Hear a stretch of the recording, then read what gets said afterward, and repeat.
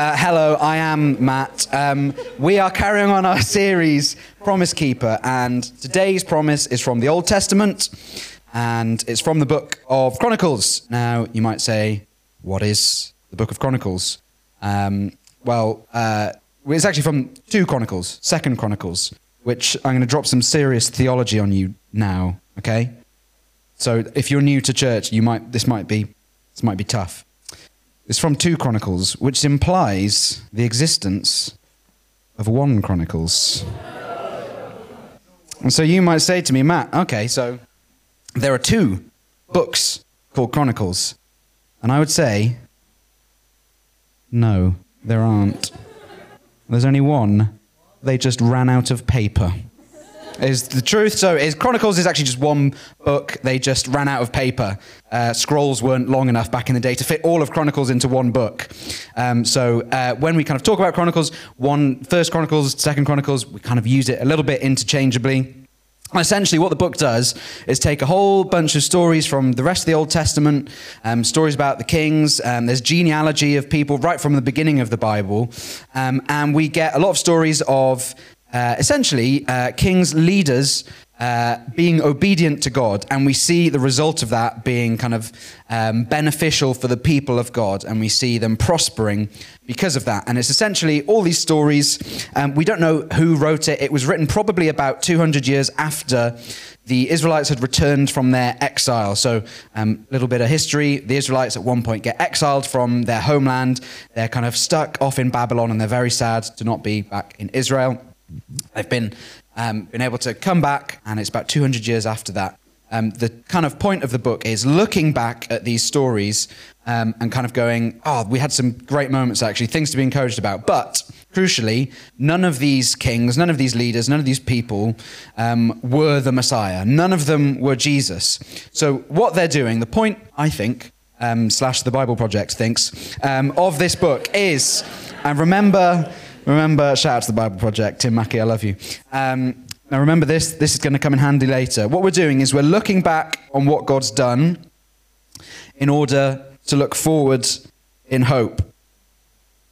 So essentially, what happens is by the time we get to 2nd Chronicles, the second part, King David is long gone. His son Solomon is the king, and he has this great little moment where you might remember if you grew up in church, where God says, okay, you can ask me for one thing. And Solomon says, I want wisdom. And God goes, yes, great. That's the right answer. You didn't ask for a Ferrari, haven't invented them yet. That's really good. You didn't ask for things. You didn't ask to, be super successful. You asked for wisdom. That's a great idea. Here you go. And so from there, he then starts to build the temple. So basically, Solomon's dad, David, has had this big plan, wanting to build this temple for God, a place where the people of God are going to come and meet with God in his presence, where God's Spirit is going to live and where people are going to be able to come and worship. And finally, Solomon gets to do this. So kind of the first few chapters of 2nd Chronicles, there's these incredibly intricate instructions on how to build this big temple. I'm going to be honest, it's not enormously riveting at some times, but maybe if you're an architect, maybe, you like hearing about cubits and things like that and all the different fixtures and furnishings. But it's incredibly detailed because it's an incredibly important thing and it's hugely symbolic. Once we kind of get to the point where the temple's built, they have this big dedication service. And this is what chapter 7 says. It says, when Solomon had finished the temple of the Lord and the royal palace and had succeeded in carrying out all he had in mind to do in the temple of the Lord and in his own palace, the Lord appeared to him at night and said, I have heard your prayer and have chosen this place for myself as a temple sacrifices. Now, previous to this, they've had this big dedication service. Fire's fallen from heaven and consumed the sacrifices, and the presence of God has fallen, and it's been so overwhelming for the people there. People have been so overcome by the realness of God being there with them that the priests, the kind of the people running things around the temple, can't even enter into the temple, to the holy space, because God's presence is so overwhelming. So we've had this incredible mountaintop experience with God.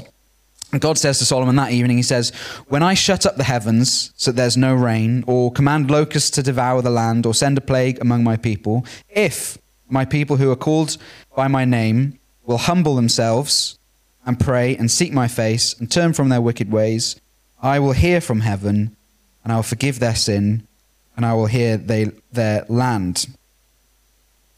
Now, essentially, what's happening is, and I don't want to get too formulaic about this, but we see kind of from that passage a few things that for God to bring healing to the land, to see revival, to see life brought back, some things that we're called to do, and some things that God says he promises to do in response.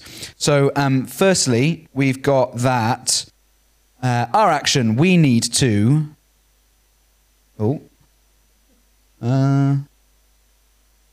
humble ourselves.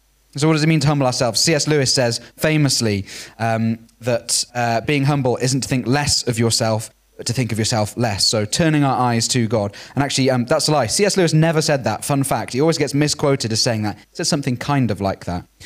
Focusing, turning to God rather than ourselves. We want to pray and seek God's face. And then finally, we want to turn from our wicked ways, from our sin, from the things that we're doing wrong, where we've kind of, one of the ways of explaining sin is like an archer missing the mark with an arrow. So that's what we are called to do. And then in return, God promises to hear from heaven, to forgive our sin, and to heal the land. Now, in the passage prior to this one, appreciate I'm going quite heavy on the Bible. Don't worry, we'll flex it out eventually. I don't know what that means. And so what happens is Solomon says this to God prior to the dedication of the temple and seeing this amazing kind of move of God's Spirit in the temple when it's dedicated. He says, "But will God really dwell on earth with humans? The heavens, even the highest heavens, cannot contain you. How much less this temple I have built." So there's some humbling of himself there. "Yet, Lord my God, give attention to your servant's prayer and his plea for mercy." He's turning his face to God. He's praying. "Hear the cry and the prayer that your servant is praying in your presence. May your eyes be open toward this temple day and night, this place of which you said you'd put your name there. May you hear the prayer your servant prays towards this place. Hear the supplications of your servant and of your people Israel when they pray towards this place. Hear from heaven your dwelling place, and when you hear, forgive," turning from sin. And so as we see, we've got those kind of, if we get the next slide, all of those we've kind of see. So we see what God has done in kind of when the temple is dedicated, and promises when it comes to the future with famine or kind of struggles that the nation of Israel might have. And we see how Solomon has kind of done his part and the people of God have done their part. Now, what kind of theologians might say is, and rightly, this is a promise specifically to the ancient people of Israel, right? So we don't get to just transplant this on and go, right, if we do these three things, everyone in the Houses of Parliament will link arms and start singing "Shine, Jesus, Shine," and just everyone's going to become a Christian just like that. That's not quite how it works, okay? But what I will say is all of these things that we're called to do are totally seen the whole way throughout Scripture. They're all things that we are absolutely, definitely called to do, that Jesus encourages us to do. And so they're things that we're going to do, okay? So I've got terrible handwriting, haven't I? With that in mind, we've just kind of looked at an ancient nation, which is a very long time ago and probably a very different culture to ours today. So what I'd like to do is do a bit more of that kind of looking back so we can look forward with hope. So what could that look like to see the land healed? Now, this is the part of the talk I'm very excited about because I'm going to talk about Wales for a bit. And if you know me, you'll know it's a subject I'm very passionate about. I sound like a posh English boy when I speak English, which is a shame. I speak first language Welsh. Did most of my life in Welsh since I was 18. So it's really sad for me that I don't sound Welsh when I speak English. Anyway, so this is going to be kind of a 7-part series now. Don't worry, there's going to be a break after each 4-hour section. So probably just want to phone into work now, just let them know. But seriously, I want to go back to the 1900s, beginning of the 20th century. We've just had the Industrial Revolution. We have seen enormous societal change post that industrialization. we have had kind of the birth of modern sociology and psychology, and there is a real kind of spirit in society of kind of feeling like, actually, we've kind of completed the God thing now. We actually get why our minds jump to that. We understand what's happening. We don't really need that anymore. But in the midst of that, in 1904, we saw one of the most influential moves of God in the history of the UK, definitely in Wales. And that was kind of known commonly now as the Welsh Revival. Now, there are all sorts of people involved with that who saw amazing things happen, but one of the main people was a young guy called Evan Roberts. And I really believe that his story and the story of many of the other people around him is a great example of us humbling ourselves, praying and seeking God's face, and turning from our wicked ways. So I'm going to take us through a bit of that story, and I will try and keep it as short as I can because I get excited and there's loads of amazing stories that I like to tell. But I will keep this short.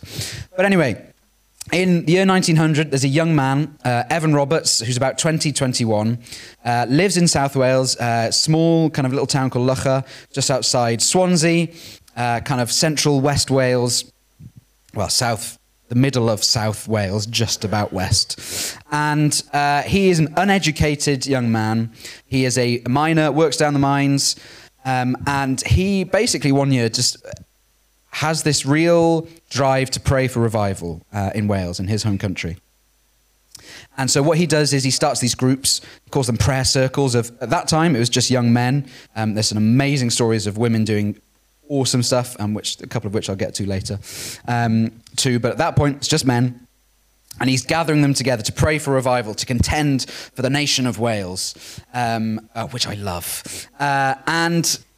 It's 4 years of doing that, and nothing in particular happens. It just carries on and on and on, and they pray and they pray and they pray. And this is a young man who's praying for 4 hours each morning for his country before then going to work as a miner. And when he eventually goes to Bible college, he's really worried about it because he's worried he won't have enough time to pray anymore, which is like, whoo, okay. Bless him. Eventually, he's carrying this on, and he's at home one day, and he has what he calls this transfiguration vision. And he has a vision that he believes is from God, and it's a picture of a check, like a bank check. Many of you have never... Who here has never cashed in a check? Can I see some hands? Anyone? It's quite a lot of people. Times they are a-changing. But it's a check, and it is a check for 100,000 souls for people. And he believes that's God telling him 100,000 people in Wales are going to find faith, are going to meet Jesus. Going to meet their creator.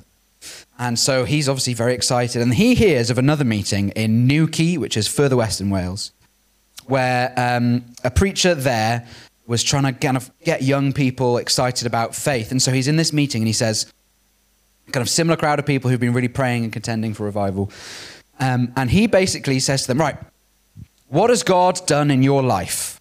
And all these men are going famously saying, well, you know, the Lord is so great and powerful, truth be told. Oh, he's so powerful. No. About you. What's God done in your life? Well, in the scriptures, the Lord Jesus says, no. You. And it's a young woman, Florrie Evans, who goes on to have an incredible life as a missionary, doing amazing things. You can look her up, read her Wikipedia page. She stands up and she says, this is all in Welsh, so she says, rydw i'n caru'r arglwydd Iesu am holl galon. I love the Lord Jesus with all my heart. And it's from that... What's happening? And it's from that moment that there's this massive outpouring of the Holy Spirit in that room. And there's like 20 of them. And Evan Roberts, the guy who's back in Loughor... I'm sorry, there's some real Welsh geography for you here. If you get nothing else from this, he hears about this, and so he gets excited and he wants to gather together young people. So he gathers together 17 young people in his church, and he says, what happened there can happen here. And the Holy Spirit just turns up. I appreciate, if you're new to church, if you're figuring this out, you're going to be like, what the chuff? But essentially, and I pray you'll experience this yourself, but essentially it's that of God being real in the room, of that presence of God, of being connected with our Creator, seeing literal miracles, healings, relationships restored, all sorts. And to cut a long story short, I've already made it quite long. From there on, all these incredible things happen. So this is all entirely true. It's all documented. Yes, it's a long time ago, but it's modern enough that we actually have evidence of it all happening. In fact, we can see the local press, so the Western Mail, so the newspaper that I grew up reading about rugby in Cardiff, would have these revival diaries. So this was such a big deal. So many people were coming to faith that local newspapers would have like tallies of how many people had become Christians. Like genuinely, this is totally real. So so this is just like in the normal newspaper.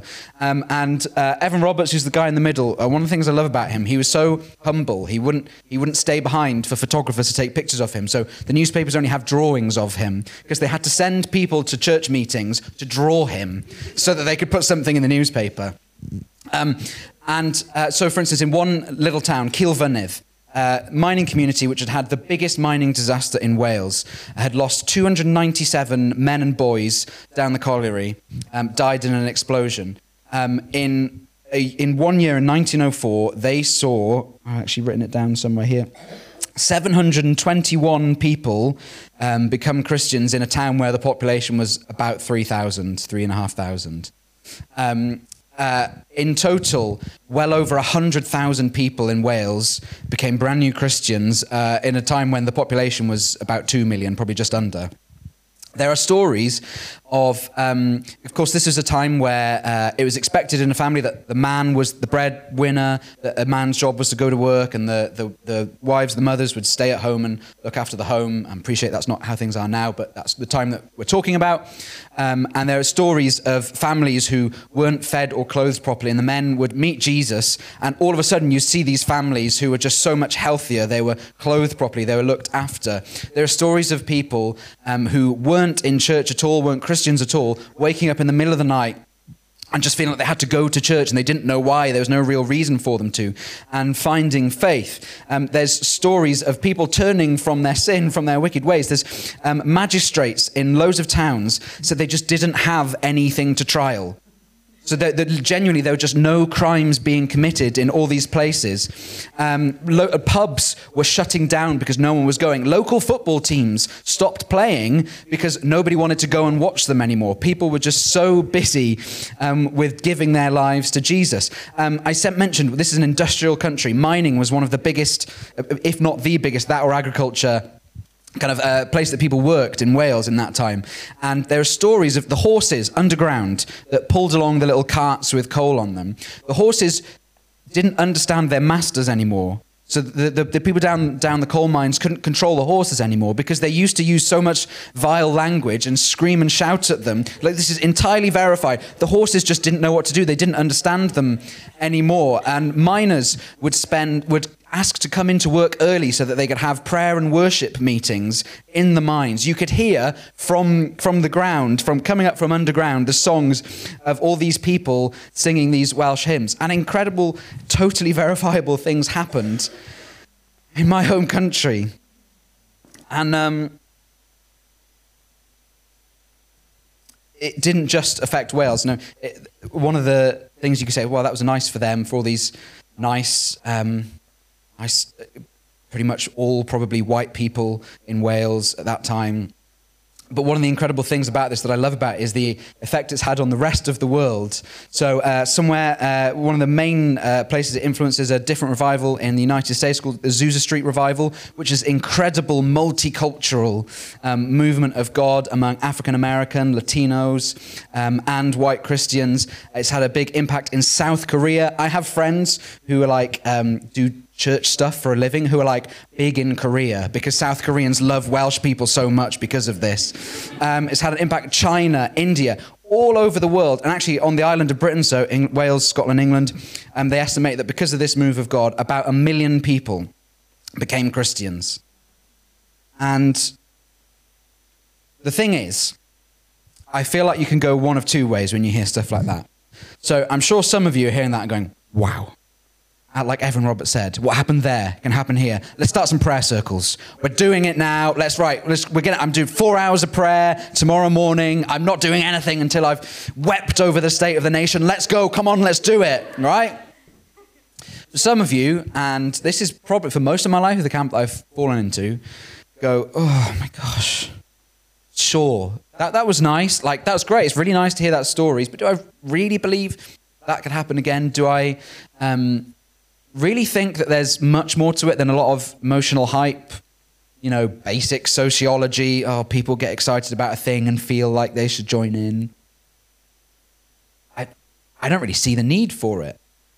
And the thing for me is, like I said, growing up in Wales, being known as the land of revivals, and I want to say this in the kindest, most gentlest way possible, you attract a lot of crazies.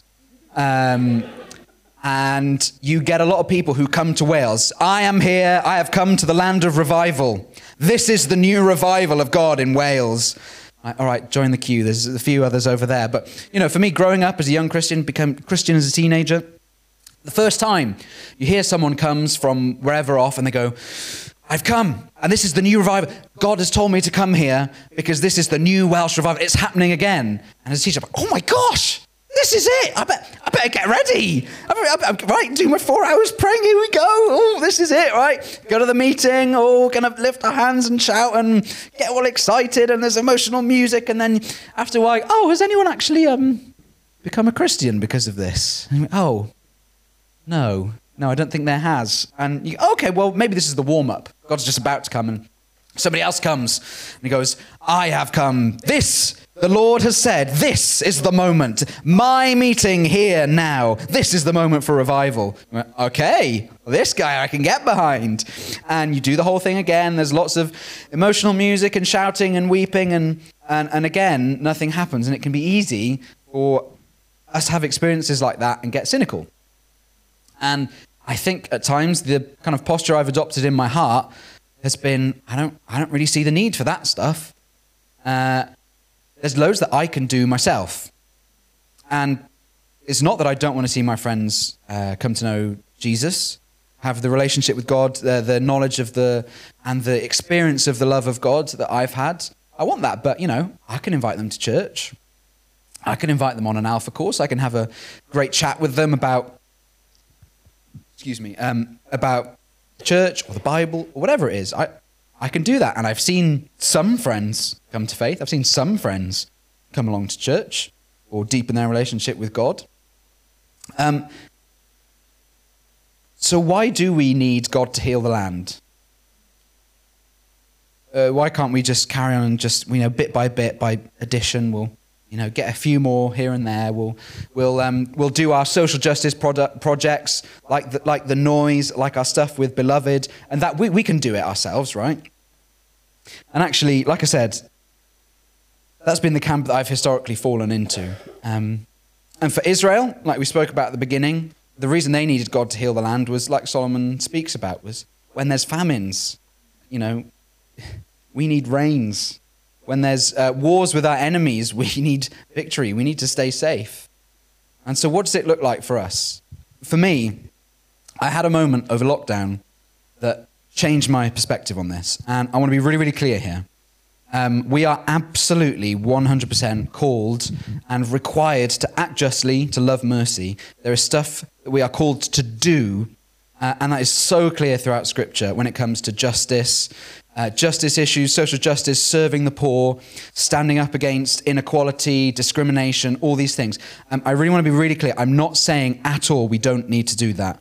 It's just that the focus of what I'm about to say next is more on the side of what we need God to do, okay? So if you're kind of going, I'm not sure I believe you mean that. A few months ago, we did a series called The Story of Justice. You can check it out on our YouTube channel, Woodlands Metro. So that's focusing more on what we're called to do. But this particular talk is more about what we're asking God to do. You with me? You with me? Great. But I came to a moment of understanding that there's some stuff that I can't just do, And it was 3 words that I heard in lockdown that just broke something in my spirit. And those 3 words were, I can't breathe. And, the image of George Floyd with a policeman's knee on his neck for 2 minutes and 53 seconds, and the realization and understanding that he wasn't even the first black man to die saying those words at the hand of a policeman. The realization that in that situation and in so many others, when it comes to inequality, to hunger, to discrimination, to all sorts of other things, it feels like if there was something we could just do, if we could just do this by ourselves as humanity, if we evolved and smart enough and we've progressed so much, surely we'd have done a better job of it by now if it was just down to what we do. But we haven't. And it's not just confined to the world either, in the church. You know, why would my uni housemate want to come to church with me if when his dad was abused as a child, so much so that it's ruined his life? Why would my childhood best friend want to come on an Alpha course when he was too afraid to tell me he was gay because he thought he knew what Christians would say? And don't worry about that one. In the end, went really well. Still best friends. I'm seeing him this Tuesday, so that did go well in the end. But I know there's things where I have definitely got it wrong. You know, I'm part of the leadership team of this church, and I know there's times when I've spoken to people or said things that have made people feel not valued. Particularly, just to give one example, I know around the worship team, people have said to me, actually, like, you've just made me feel not good enough by the way that you've spoken, you know, in a practice or things like that. And I'm sure there'll be plenty of other examples of things where I know, that in my kind of shoes as part of the team here, I've actually let people down. I've not served people as I should. And I could finish this talk here and go, let's all weep over the state of the world. And absolutely there's a place for that. But I don't think that's where God is calling us to stay. I'm not going to end like that. Because I really, kind of weirdly, for me, I'm a very pessimistic person, naturally. And I find it very easy and natural to be pessimistic about what God is doing in our church, the world. But very uncharacteristically for me, I have a very deep sense of hope at the moment that I believe is from God about what he wants to do with us. And the whole Bible tells me that God is always moving in us. I want to just, as we kind of come towards the end, I want to look at the book of Acts, which is kind of the story of the church post Jesus' resurrection. And so in the beginning, it says this: so when the apostles were with Jesus, they kept asking him, "Lord, has the time come for you to free Israel and restore our kingdom?"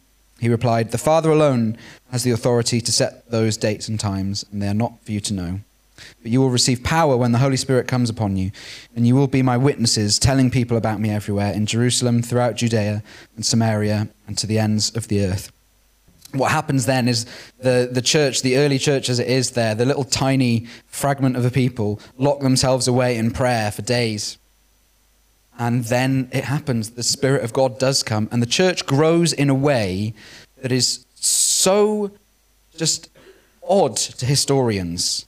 It doesn't make any sense. Like, the church should not have grown that quickly. The only possible explanation is that people actually had seen the resurrected Jesus. There's no reason for all these people to sacrifice their lives, to lay down their lives for each other, for the sake of the gospel, of the good news of God. There's no other reason. And Jesus is still at work in that same way today. I want to look at just a couple of really quick examples before we wind up in prayer. One of the places that really encourages me, and you might not think of this place as a hotbed of Christianity, is Iran. So, a long time ago, historically, there was a real Christian presence in Iran, but in the modern era, not so much. That's kind of disappeared to the degree that 40 years ago, there were only an estimated 500 Christians who had kind of Muslim heritage in Iran. 2 years ago, an estimate said that 1 million Christians are currently in Iran with Muslim heritage. That doesn't happen without God's Spirit moving, without God healing the land. And it's happened because people have humbled themselves, they've prayed and sought after God, and they've turned from the things that they've got wrong. And one of the really incredible things that's happened is that people, and you can look this up, search it online. People report having dreams and visions about Jesus, who are not Christians at all, who are Muslims, having dreams and visions where Jesus comes to them and says, I want you to come and follow me. And these people, this isn't, maybe in some situations or cultures you could say, yeah, people are getting excited and everyone's become a Christian, so it probably should, it's probably the thing to do. It's not safe for them to do that. To convert from Islam to Christianity, to be a Christian in that culture is not safe. People have died because of that. And people are making that choice. Something very, very real is happening. And that same Jesus that was at work in the New Testament, it's the same Jesus who is the God who was at work in the Old Testament, is still alive today and is doing incredible things. One final little example, some of you may have heard, but at this kind of little Christian university in Kentucky in the States called Asbury University, over the last few weeks, this has all been happening.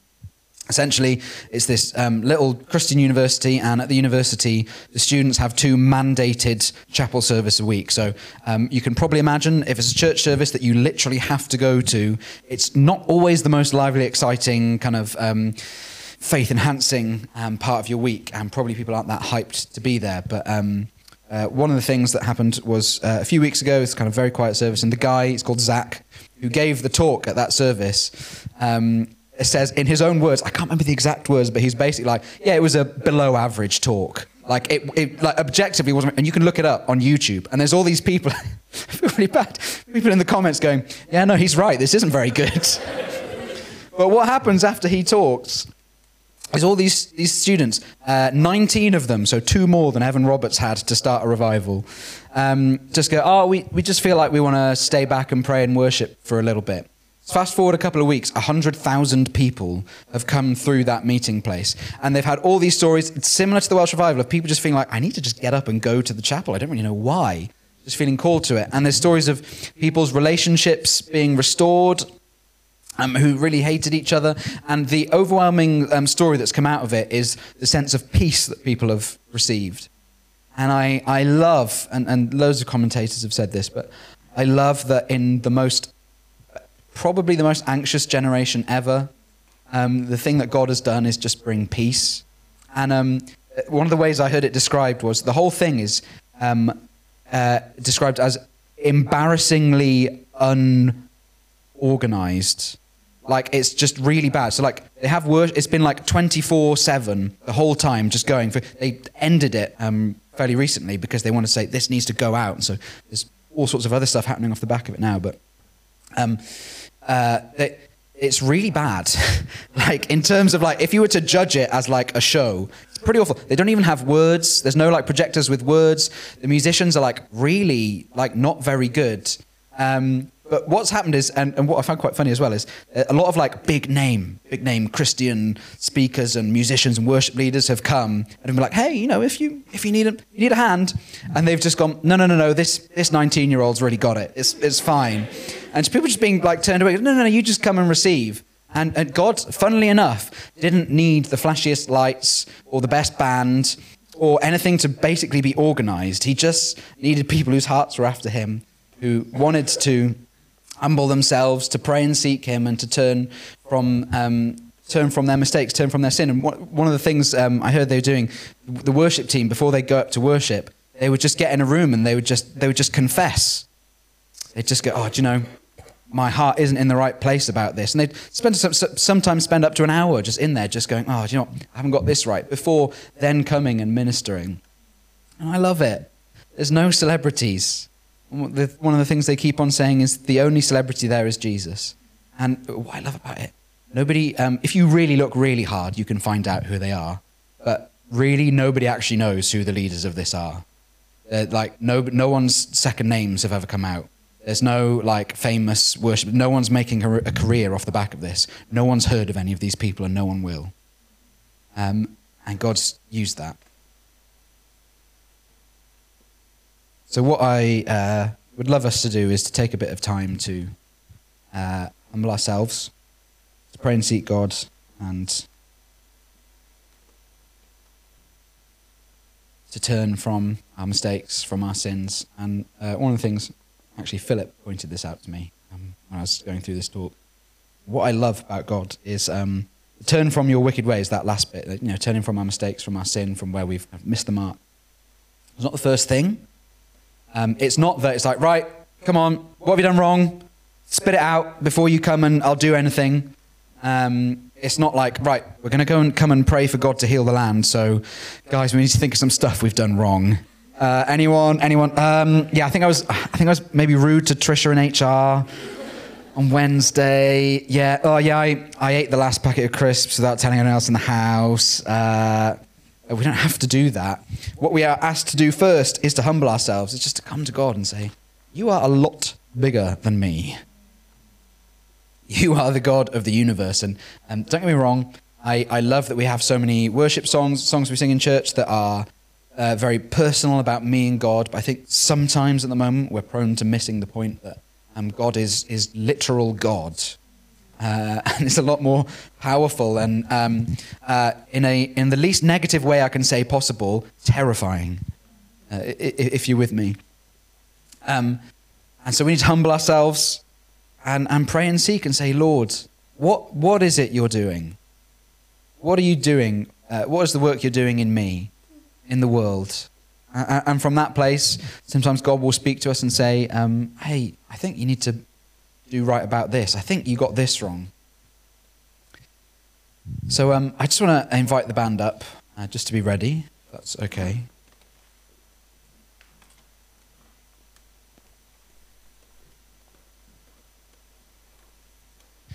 And like I said, I have this really weird, uncharacteristic thing happening in my life where my logical brain I don't really get it. Because I'm so prone to being let down by people proclaiming some big thing is happening or whatever. But I really genuinely believe for the church more widely and for us at Metro that God is wanting to heal the land. God is wanting to do something genuinely significant. And I want to shout out particularly, I say the young people, that's just all of you. I'm 29 now, so I'm just creeping out of that bracket. Just a reminder, Evan Roberts was 26 when he led this enormous movement which has impacted the whole world. And honestly, those of you, all of you, but particularly 25 and under, how difficult it is for you. Yet at the same time, I look at the church here and there are so many of you that I'm just like, wow. Like, honestly, I know this is the kind of thing that is helpful to say in a talk or whatever, but it's honestly so true. There's so many people. I'm like, wow. Your faith and your persistence and your integrity and honesty is... And that is the thing that God is seeking after. He's not seeking after a better light show or for us to work harder. And the temptation can be with a talk like this is we go, we're going to seek God and we're going to press it. We're going to do more stuff. We're going to work harder and then we'll see the kingdom. Then we'll see God heal the land if we do. And it's kind of, I love that the last two talks have been, Sam a couple of weeks ago talking about us finding rest in God. Jesus' yoke being easy and the burden light. And last week, Kate talking about actually we're just preparing ourselves to be with Jesus. This isn't about us just doing. It's just about us.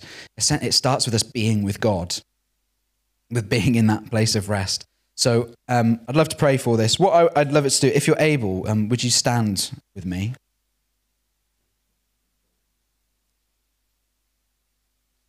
And as part of our response, I'd just love to lead us through those three things. So to kind of humble ourselves before God, I'm just going to ask Matt, just on the acoustic guitar, if you could just lead us in like a really simple bit of a song or something, and we'll just use that and then we'll carry on. But let's use this as an opportunity to say, I'm just going to actually just look up from me to you, God.